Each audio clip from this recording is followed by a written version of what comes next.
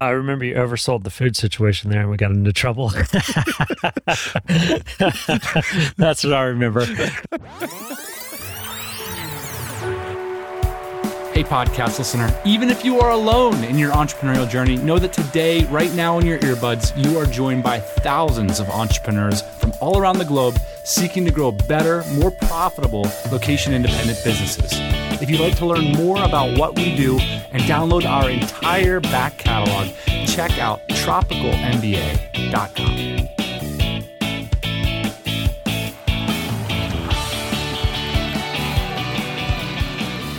All right, everybody, welcome back to the Tropical MBA podcast. I've got the boss man here, made some time in his busy schedule to drop by the pod. Ian, the last few weeks, we've been soliciting questions from the listeners. We got a bunch of them. We're going to walk through them one by one. First at the top, some news. No fewer than 150 spots have been reserved for this year's DCBKK. It's October 20th to the 23rd. In Bangkok, in the Kingdom of Thailand. This is an all-time record for our first week. What are your thoughts, reactions, feelings, and emotions? Everybody is revenge traveling. That's what I think. Everybody's like, get me out of here, man. Yeah, like just, we're doing it. What is it? We're doing it. But seriously, I'm curious, like we're going to have like a bunch of operational challenges to go through here. Are we going to cap these tickets, Dan? Because we're like on our way to having our biggest event ever, which I'm very excited about. It's been over 2 years since we've done this event. Super excited about getting the band back together, getting to see old friends, meeting new friends. Very excited also to go to Thailand. I haven't been to Thailand in 2.5 years or whatever it is, 3 years now. It's going to be cool. And we have a lot of improvements coming up. The main reason I wanted to bring it up with the podcast is, a lot of listeners, they're in a phase, we know this because you guys email us, that you're not going to come to this year's DCBKK, but you're thinking about it next year. You're hoping to in the future years. If you've got questions about how this event goes down, email us. We're going to be doing a full podcast about DCBKK. This is our 10th anniversary.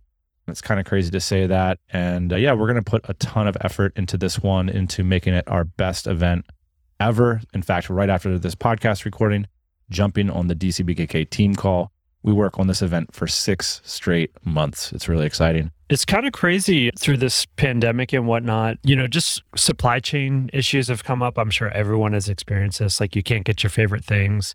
But I do think like now just less things are going to be available in the future. Like you can't always get whatever you want whenever you want it. So it might be the same with DCBKK. It's like you couldn't get it for a couple of years, which is kind of interesting. And like now we're bringing it back. But what if you can't get it the year after? It's like none of these things are like guaranteed anymore. Like our governments are shutting down borders. The idea that we might be going into a bear market, a lot of people think that we're already in it. I was just thinking about like the demographic. All these kids, and I can say this because I'm not a kid anymore. I still act like it, but all these kids are like 25 years old. Like they were literally in elementary school the last time a bear market happened. Like they have no idea what it's like to live through these types of... Well, do tell us, Uncle Ian, what is it like? I mean, it's worth mentioning at the top, but we built our first business in this exact environment. And I remember it was a surreal situation being a bootstrapper, looking around at people who were really worried about getting upside down on their mortgages, people that were losing their jobs, and then, of course, stock markets and tech retraction and all this kind of stuff. And we were just sort of looking around in our little canoe like we're still floating. And so I do think bootstrappers are uniquely poised to weather these kinds of environments and take advantage of them. Yeah, for the generation that's about to have to probably go through this, good news for them is memes are free. So they can just keep making those and... shit posting will likely go on. The principles of this show are essentially anti-fragility. Keep your expenses low, protect your downside first and foremost, and expose yourself to asymmetric bets. That's essentially our brand of entrepreneurship. So that's more or less what will get you through the downturn. And then, in terms of acquiring assets, it's an opportunity because at least what we've seen historically, if you have people who are over levered or taking too many risks in situations like this, and it's an opportunity to press into assets that you might think are overpriced right now and to hold them through the next upturn. So I think that's an opportunity as well. It's also an opportunity for people that don't have a lot of wealth or a lot of assets to get into these assets. So I think if I'm in that demographic, that meme demographic, 20 something years old, here's a chance to pick up some things that are probably going to go back to the same level that they were at some point or even higher. So it's a good opportunity to get into things that maybe you couldn't afford before. Couple quick things on news items. Our remote recruiting service continues to plug along. We haven't updated our advertisement on the podcast. A lot of listeners have been telling us. So I'm working up some new copy, running the monster truck ad this week, boss man. But it's been cool to see the growth of flat rate recruiting. I think people were really frustrated at going through the hiring process and not converting their candidates into full-time employees, or, higher end recruiting firms charging 20% of first year salary. So that business continues to grow for us. And there's a lot of new exciting product coming down the lane at DJ. Yeah, I think we should do an episode on it here soon, Dan, just like letting people know what we're going through, kind of the growing pains, product development process, all that stuff. Most of this stuff is actually new to us in terms of developing the software. We've made more mistakes, I think, probably, and then we've made good decisions. So it's probably important to share those with everybody. It's really interesting. The software decisions have been a big learning curve for us. A huge learning curve. One of the things I'll mention is just our growth. It's been insane. I think I posted on Twitter last year, we had 15,000 in May. We had 15,000 profiles, something like that. We're over 100,000 now. So 100,000 people have come to our site. They've raised their hand. They've created a profile saying, hey, I want a remote job. So for us, this is just the beginning. It's growing faster than anything we've ever built.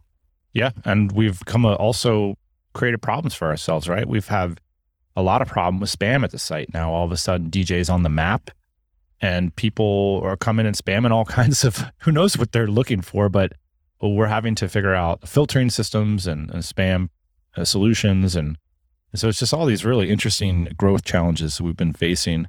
And if we're light on news updates, a lot of it is because every day there seems to be a new challenge coming across the desk. It's a really exciting position to be in. And hopefully a lot of those lessons are going to filter their way down to the podcast. Final thing I'll say about Dynamite Jobs that has been really refreshing for us the last couple of weeks is continuing to focus on our OMTM, which is the one metric that matters. I think this is really important for every business. Is how many Instagram followers you have, right? Yeah, depending on your business, right? For us, it's the amount of quality candidates that you get when you post a job with us. And we feel like you should have an overwhelming sense that there are more than one people that you would want to hire for this position. An embarrassment of riches, if you will. Yes. So basically, you can mention OMTM in any conversation you're having about product development, about customer service, about design. And if it all comes back to that OMTM, for us, that has been a guiding principle. And it's been a really great way to kind of direct our product and our conversation. So I would suggest to everybody listening to this podcast, if you don't have an OMTM in your business, it's one thing that you can do this week that might revolutionize your process. Well, let me use that as a segue to go back in time and do some podcast history. Ian, let's just continue the navel gazing while we're at it. The TMBA has always been a bit of a gonzo podcast. Here are two guys who aren't necessarily talented at entrepreneurship. Let's watch them try their hand at it. And I think another thing that's worth bringing up is that we're both from the working class. We have a different starting point than a lot of people in the tech industry who might have gone to elite universities or come from the professional class. Sort of, we could have easily be working as sales guys or in a warehouse somewhere, but saw the opportunity of the internet and decided to make that jump. And I think that's something that I think is sort of in every story of the Tropical MBA. A lot of our guests are people who made the decision to build businesses on the web because of the opportunity, not necessarily because of where they came from. With that said, I was basically digging through the archives of the TMBA looking for copy inspiration. And 10 years ago, we came on this podcast with this message. And I'll just read some of it. We don't do everything well, but this turned out to be a $90,000 launch that we just casually did on the pod. And you do enough things and sometimes things hit.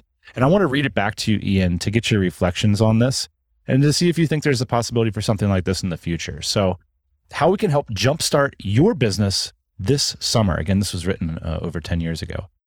I've watched too many entrepreneurs waste time and money by getting caught up on the problems that we've already solved. The confidence of a young man there. Our podcast, blog, and community can only help so much. It's time to get a passionate group of entrepreneurs in a room together and do something great. If you'd like to take your business to the next level or are looking to start a new venture, I'd love for you to consider joining us this summer. And then we go on to list some requirements, like you must be willing to offer help, advice, and quality feedback. You must be willing to cover the costs on your own. I won't be sponsoring startups or taking equity. I think doing a little price anchoring there. You must enjoy and actively seek out peers and mentors who challenge or criticize your ideas. We go on a little bit there. And one of the benefits we outline is the you can't fail at this insurance, extraordinary external pressure to succeed, immediate access to our network of experts, lifelong friendships, and more. Anyway, we launched this on the pod, basically run weeks-long seminars in the Philippines at the time, and it represented a $90,000 launch, some crispy copywriting there, as well as a pretty unforgettable summer. What do you remember about that time and what remains true about this community today? I remember you oversold the food situation there and we got into trouble. That's what I remember.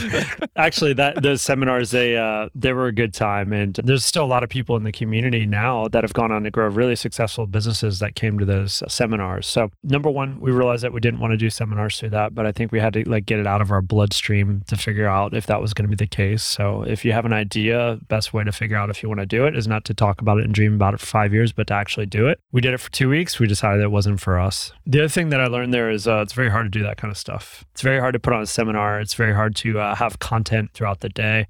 But what we did ultimately learn there, I think, is bringing entrepreneurs together to talk with each other, to discuss their ideas is truly valuable.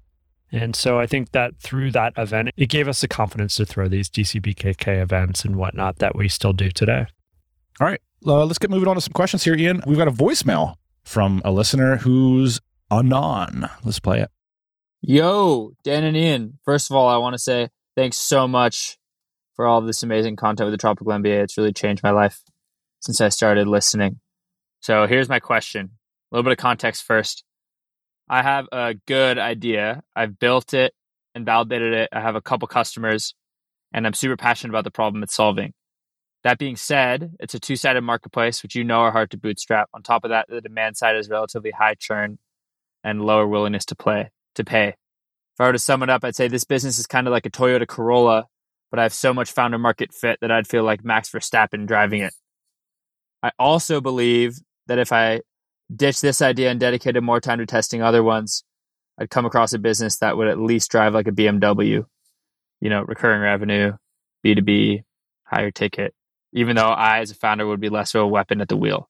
So I guess my question is, if given the choice, would you rather have a business where you're the Formula One racer driving a Toyota, or would you rather be an average Joe driving a Ferrari? Well, first off, Ian, I got to say, I don't completely understand the metaphor, but I want to play with it a little bit because I really like cars and I want to compare myself to a car. Exactly. So that's why it's worth talking about. Let's talk about cars. I do think that there's some interesting prompts here to talk about things like founder fit, market opportunity, and biz model shopping in theory. So let's start with the last one here, biz model shopping, because there are business models that position you as the hero and you can go pump revenue relatively easy. So the coaching seminar model that we just brought up is a decent example of that, right? Like if I really wanted to, I could email the listener base of this show and say, hey, Dan and Ian are going to be coaches. We are going to help you grow great businesses. And here's a big price tag on it. And then we pump revenue and we pay the rent for that quarter. Now, if you have a marketplace, it's a little bit different because the actual business itself needs to be more of the hero. And so I think if you're looking for early stage revenue and you are, as the listener described, an excellent player in the marketplace, I think I would like bias towards bringing home the bacon and getting cash flows going and then building behind the cash flows to optimize them. So, you start with your coaching and then you build a coaching system. You use the profits to build out a system and then train other coaches. And then eventually you move yourself to something like a marketplace, where the marketplace can really be the star. But having been in the game for 15 years, Ian, we've been business partners for 15 years, taking on the challenge of building a marketplace right now, it is enormously challenging and expensive. We have a big team. I definitely wouldn't start there. For me, there's a couple things worth talking about here. One is just the red flags. So I have a good idea. I built it and validated it. A couple of customers. That being said, it's a two-sided marketplace, very hard. We're in the middle of that right now. It takes a lot of capital to get that going. And then also high churn and low willingness to pay. These all sound like very bad things to me. So here's what I think. This is unrelated, but related. I had a friend of a friend come over the other day to help me with some wiring in my house. I had a pump go out and I needed some help. Electrician came over. Dan, electrician in Austin, works a job, a job, has to be there every day, has a boss. How much do you think he makes? $250,000. Yeah, makes $240,000 a year after going to trade school and being an apprentice, okay? So if your goal these days is to make a lot of money, there's a lot of different ways to do it. You could be a plumber. You could be an electrician. Also, you could do a lot of things on the internet. It sounds like to me that this person is mostly interested potentially in doing things that they love. A lot of times the things that you love, they don't bring a lot of money. And so if you aren't attracted to money, but you are attracted to doing things that you love, then maybe just focus on doing the things that you love. A lot of these things are also things that you could do on the weekend that don't necessarily need to be your job. So what we've always strived to do on this show, and I think it's been very difficult, I think it's also been meant for us to making less money in our careers, is doing things that we're interested in, being tinkers, being artists. That leads to less money a lot of times. So if you're interested in doing those things, like if you just love doing this, you just love producing this service or this product, that's okay. But expect to make less money doing it. If you're okay with that. That's Toyota Corolla? Again, I'm not quite sure. I love that he tried to weave in the car thing here, but yeah, the Toyota Corolla might be the financial vehicle. And it's like you're overqualified to drive the Toyota Corolla. I think that's what's going on here. Yeah. I mean, have your fun convertible Fiat for the weekends, but don't do your commute in it kind of thing. Yeah. Like typically, if you're passionate about a business and it doesn't give back to you vis-a-vis, the oxygen of cash flow, that can lead to some very bad situations down the line. You want to find that fit, that connection of my work is valued here. I know that because there's positive cash flows coming in. And then I can afford my nice car. And on the weekends, I can go cruising around in a convertible. Otherwise, it's very common to lose your passion for what you're doing because the wheels fall off, to stick with the metaphor. My advice is the business model sounds expensive and unforgiving, and that the early signs, although people bought some stuff, it doesn't look that profitable. I'd move on to something where you can have more control over that cash flow. Monday! What's faster than a top fuel dragster down the quarter mile? Your business when you use Dynamite Jobs Recruiting to supercharge your cash flow engine. Strap in, gas up, and let the profits flow. If your hiring is slow or falling off track, supercharge your strategy with a 0 to 30-minute phone call with our legends of the hard sell. They'll dazzle you with high-pressure, career-killing sales tactics, urgency, persistence, auto dealership desperation, and then tell me you couldn't use a little more of these in your pursuit of business excellence. Operations managers in Omaha, marketing mavens in Marbella, coding wizards in Cape Town. We're taking this race global. Thanks to the support of listeners like you, it's not just the hard driving, and closing, showing at the wheel anymore. We've got a whole team at your service this Monday. Let's outrun your competition with an insanely profitable hire from Dynamite Jobs. Head on over to dynamitejobs.com and click on remote recruiting.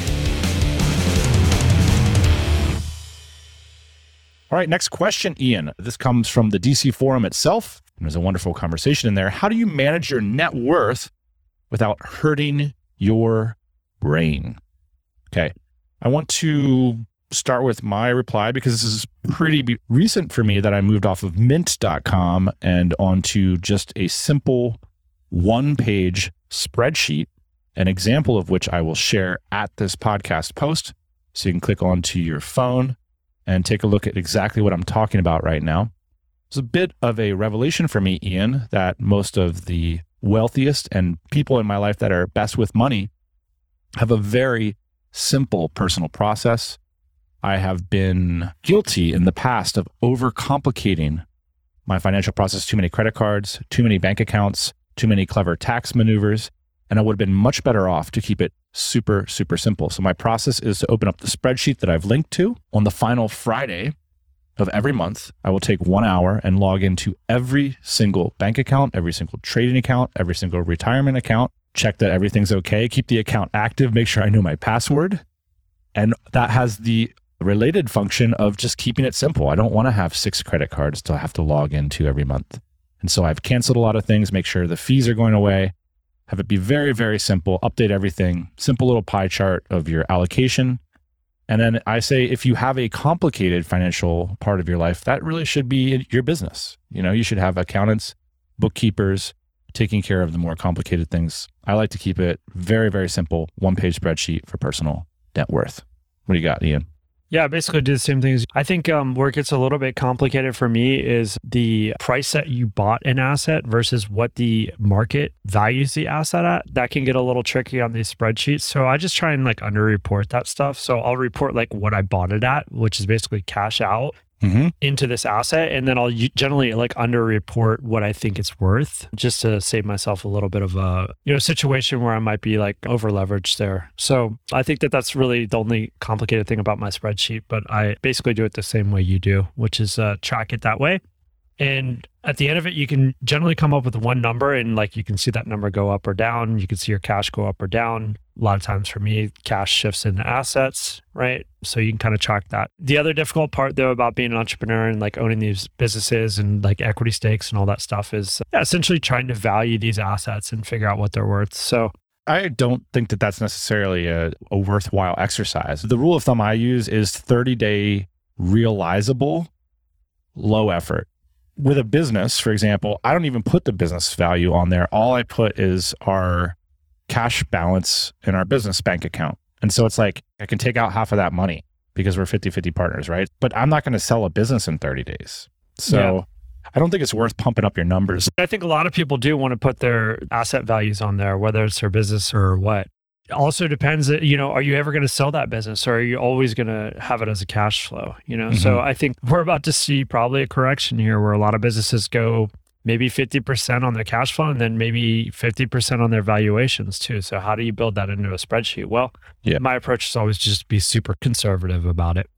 100%. Yeah. Worst case scenario. Agree with that. And let's, simplify this to the top level. What are the real big mistakes here? The first thing is just not doing it, right? Not looking because you're scared of what you're going to see. I feel like that combined with overcomplicating it for your financial station. If your net worth is $100,000 and you've got 5 credit cards and 4 loans and 3 bank accounts, one of them's in a foreign country, maybe you should simplify a little bit. And I think that really holds true as you grow as well. Next thing I pulled from Twitter, Mitko at That Remote Life podcast, was we had an interesting conversation about the idea of the term digital nomad.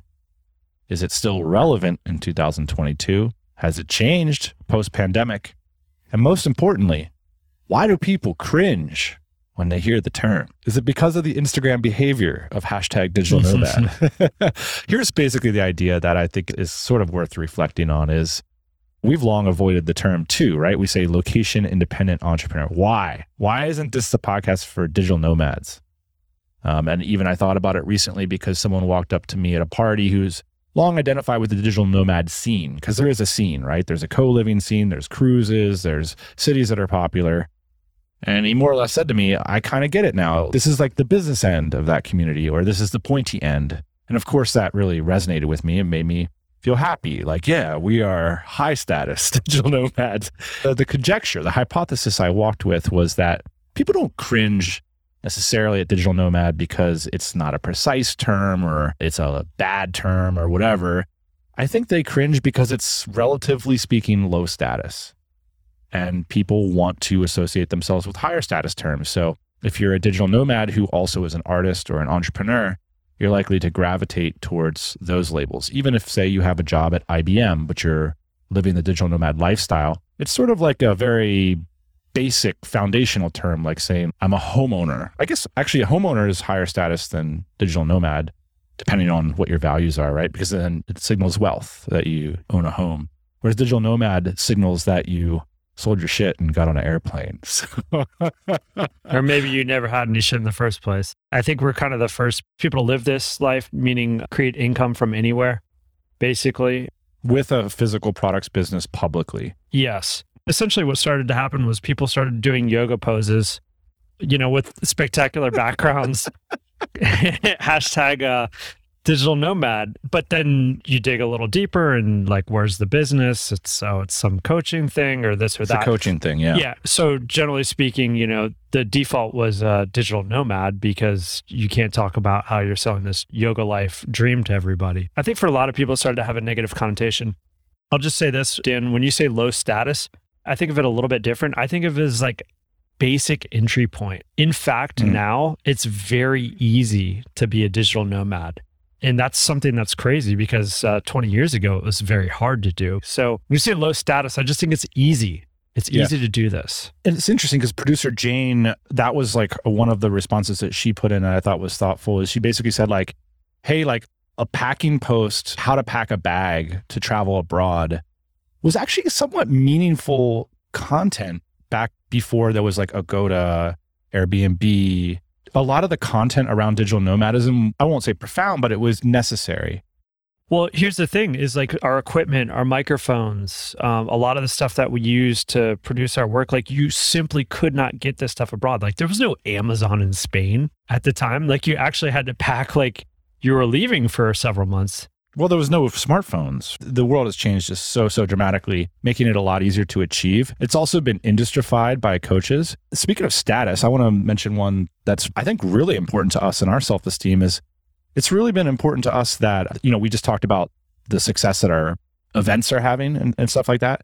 It's been important to us that we have a business that is larger than the podcast business. That's like a internal goal that we had. Like it kind of sucks to make your income primarily as a business coach if you don't have a business that's bigger than your business coaching business. I was making some notes the other day, Ian, like there's 3 ways to sustainably be a business coach, or not fail at it or not fall into like the basically failure cycle that I see constantly with coaches and gurus. So the first is that within 3 years of a big success and like that content's fresh. The other is to build a system. Like Gino Wickham did this with Traction. So if you can somehow systematize the knowledge, then finally you can be a practitioner preacher. And this has long been the model that we try to espouse here on the podcast. Just, call it what you want. But I think it's important that if you want to talk about business, it's better if it comes from experience. I've just seen so many of these theory hounds over the years. You open up the hood of that Lamborghini and there's a Toyota Corolla engine inside of there. Actually, if you open up the hood, there's nothing. All right. So as a digital nomad scene, I think honestly, there's these metaphors of a digital nomad is in the form of a backpacker, and backpackers like cool, but it's not like a high status thing. A digital nomad is like a backpacker who's making money while they travel around. Location independent entrepreneur may be more in the model of an expat, someone who might not live in their home country, but kind of sets up shop, has not just kind of moving through for a few weeks at a time. So anyway, this just thought it was an interesting idea to talk about that term digital nomad. I don't think it's going anywhere. I think it's a decent term. And I don't think people cringe because it's a bad term. I just think they cringe because they don't want to be associated with yoga poses. All right, listener Sean writes. Sean has a lot of questions about management that I thought were really interesting. I'm going to pick off some of them and send them your way. Ian, what are some key ideas in how you lead these days? How have those evolved from when you started as a leader or a boss? And what kind of culture do you strive to build in your organizations and why? And how do you judge your own success relative to all these things? It's very complicated. We could do a whole episode on this. The idea of leadership, I think, circles around to what we brought up at the beginning of the show, which is like identifying what the OMTM is or identifying what your guiding principles are, and then trying to have your whole team be focused around these things. So I think it's very easy in organizations, especially when you have 10, 20, 50 people, to have everyone kind of starting to have their own agenda about what they think is important in the organization. And a lot of times that's going to lead to chaos. And so I think these guiding principles, these OMTMs, are a great way to like bring everybody together and make sure that everyone is focused on the same goal. It's been a big focus for us in this new organization, Dan, is making sure that we're all on the same page. Because if left up to your own device, myself, everybody on our team included, you kind of do what you want, what you feel like is right, what you're interested in. But that generally isn't what's going to push the business forward necessarily. So having some guiding principles and making sure that everybody is on the same page is really important. In terms of how this has like changed through the years for me, when we started our first business, Dan, we were managing people in our early 20s. I didn't have family, I didn't have kids. Like I had a different perspective on life for sure. So I think like I'm a little bit slower now, meaning like I'm a little bit more conscious of everybody's needs and desires. And like this work thing, this entrepreneurship thing, it's really cool. And it's really propelled our lives into places where I never thought I would be. And I want to make sure that kind of everybody else is pushing their life to where they want it to be too. So being mindful of that, like, hey, we're all in this mission together in this spaceship trying to accomplish something great. I also want people to have like personal alignment too in the organizations. And I didn't really care that much about that in the beginning. It was kind of like my spaceship, like get on. And there's still some of that going on. I think these days I respect a lot more like our team members' desires, basically, within the organization and outside of the organization. We're nicer is a way. We're a lot nicer than we used to be. Yeah. There's a lot to life, right? And this is just one facet of it. So I'm like glad that we can all like get together on this, but I understand this party doesn't go on forever for everybody. It reminds me a lot of like Chris Voss's message in Never Split the Difference. He talks about creating deals with people. And, you know, if you squeeze somebody into a deal and you're coercing them, essentially like from a management perspective, this is like when you're telling someone what to do. Yep. And then you're like asking for their buy-in. You agree with what I just told you, right? If they don't have full personal alignment, then it's going to come back to bite you in the ass and create more work for you anyway in the long run.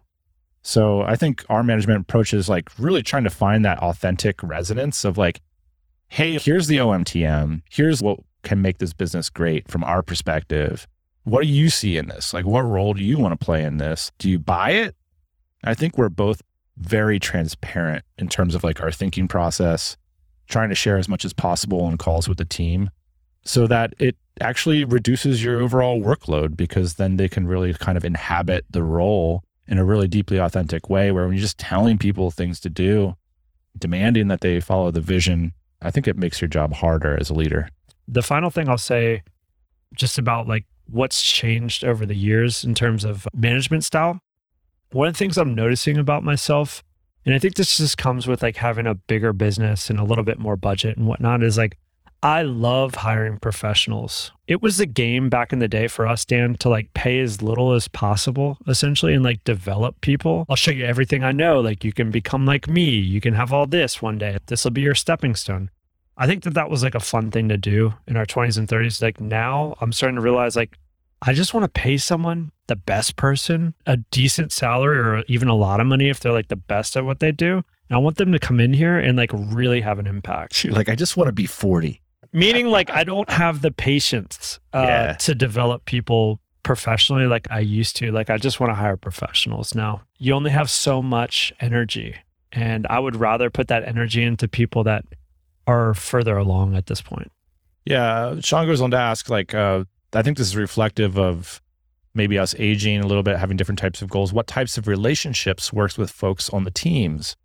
He asked like friends, straight results-based, mentor. I was very hesitant to be friends with people earlier in my career because I wanted to reserve the right to be an asshole at any given moment. And that was really, I think, partially true. If I'm looking back on it, the only thing that mattered to me was the goal. And so you kind of have a distance. I think that we've changed, and I'm friends with a lot of people on the team now, and I really enjoy spending time with them.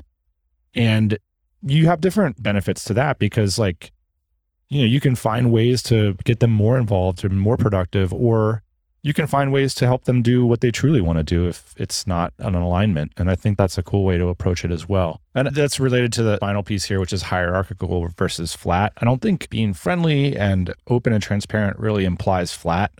I think flat's pretty inefficient. So I think for me, the max direct reports is 5. I think creating hierarchies that make sense is smart, but then also always checking in with people a few rungs down so that you can, I think there's official terms that corporate people use for this, but basically you're doing check-ins to make sure that you can get a different perspective on people that you are managing, to make sure that vision and that approach flows through the organization. I don't want to send out too many kumbaya vibes here, but that's generally the way that I'm like approaching this. But there's a couple things that like are worth mentioning that we're not willing to waver on. One of those things is like the vision. And then another thing is making sure that we have like good fundamentals in terms of our financial situation. So I think we can talk about like alignment and making sure everybody's happy and all these things. But like at the end of the day, like as the entrepreneur, you're taking the biggest risk here. So defining the vision, not wavering on it, making sure that you're true to it, you're true to yourself there, and then having people come in that agree with that vision that are on the same track is really important. The second you start letting people step all over your vision and like where the company's going, that's your job. And a lot of times like people have their own ideas about this. They don't have enough skin in the game and they can really derail the whole situation for you. There's hundreds of competing visions out there at any given time. And, in some ways, the easiest part of being a leader is figuring out what that vision's going to be and how you're going to have to go after it. The hardest part is making sure it's a brave vision and galvanizing and inspiring the people that you're leading to take risks on behalf of that vision. That's really the trick. And when you can get it going in a business, it's pretty magical. All right, everybody, have a happy Thursday afternoon. Keep sending us your questions. I'm Dan at tropicalmba.com. He's Ian at tropicalmba.com. We will answer your great questions with mediocre answers. We appreciate it. See you guys. Hey, thanks for listening to the Tropical MBA podcast. You can go to tropicalmba.com, get access to hundreds of back episodes and all kinds of other goodies. Load up your iPod. That is the cheapest way to fly business class on your next international flight. We will see you next Thursday morning, 8 a.m. Eastern Standard Time.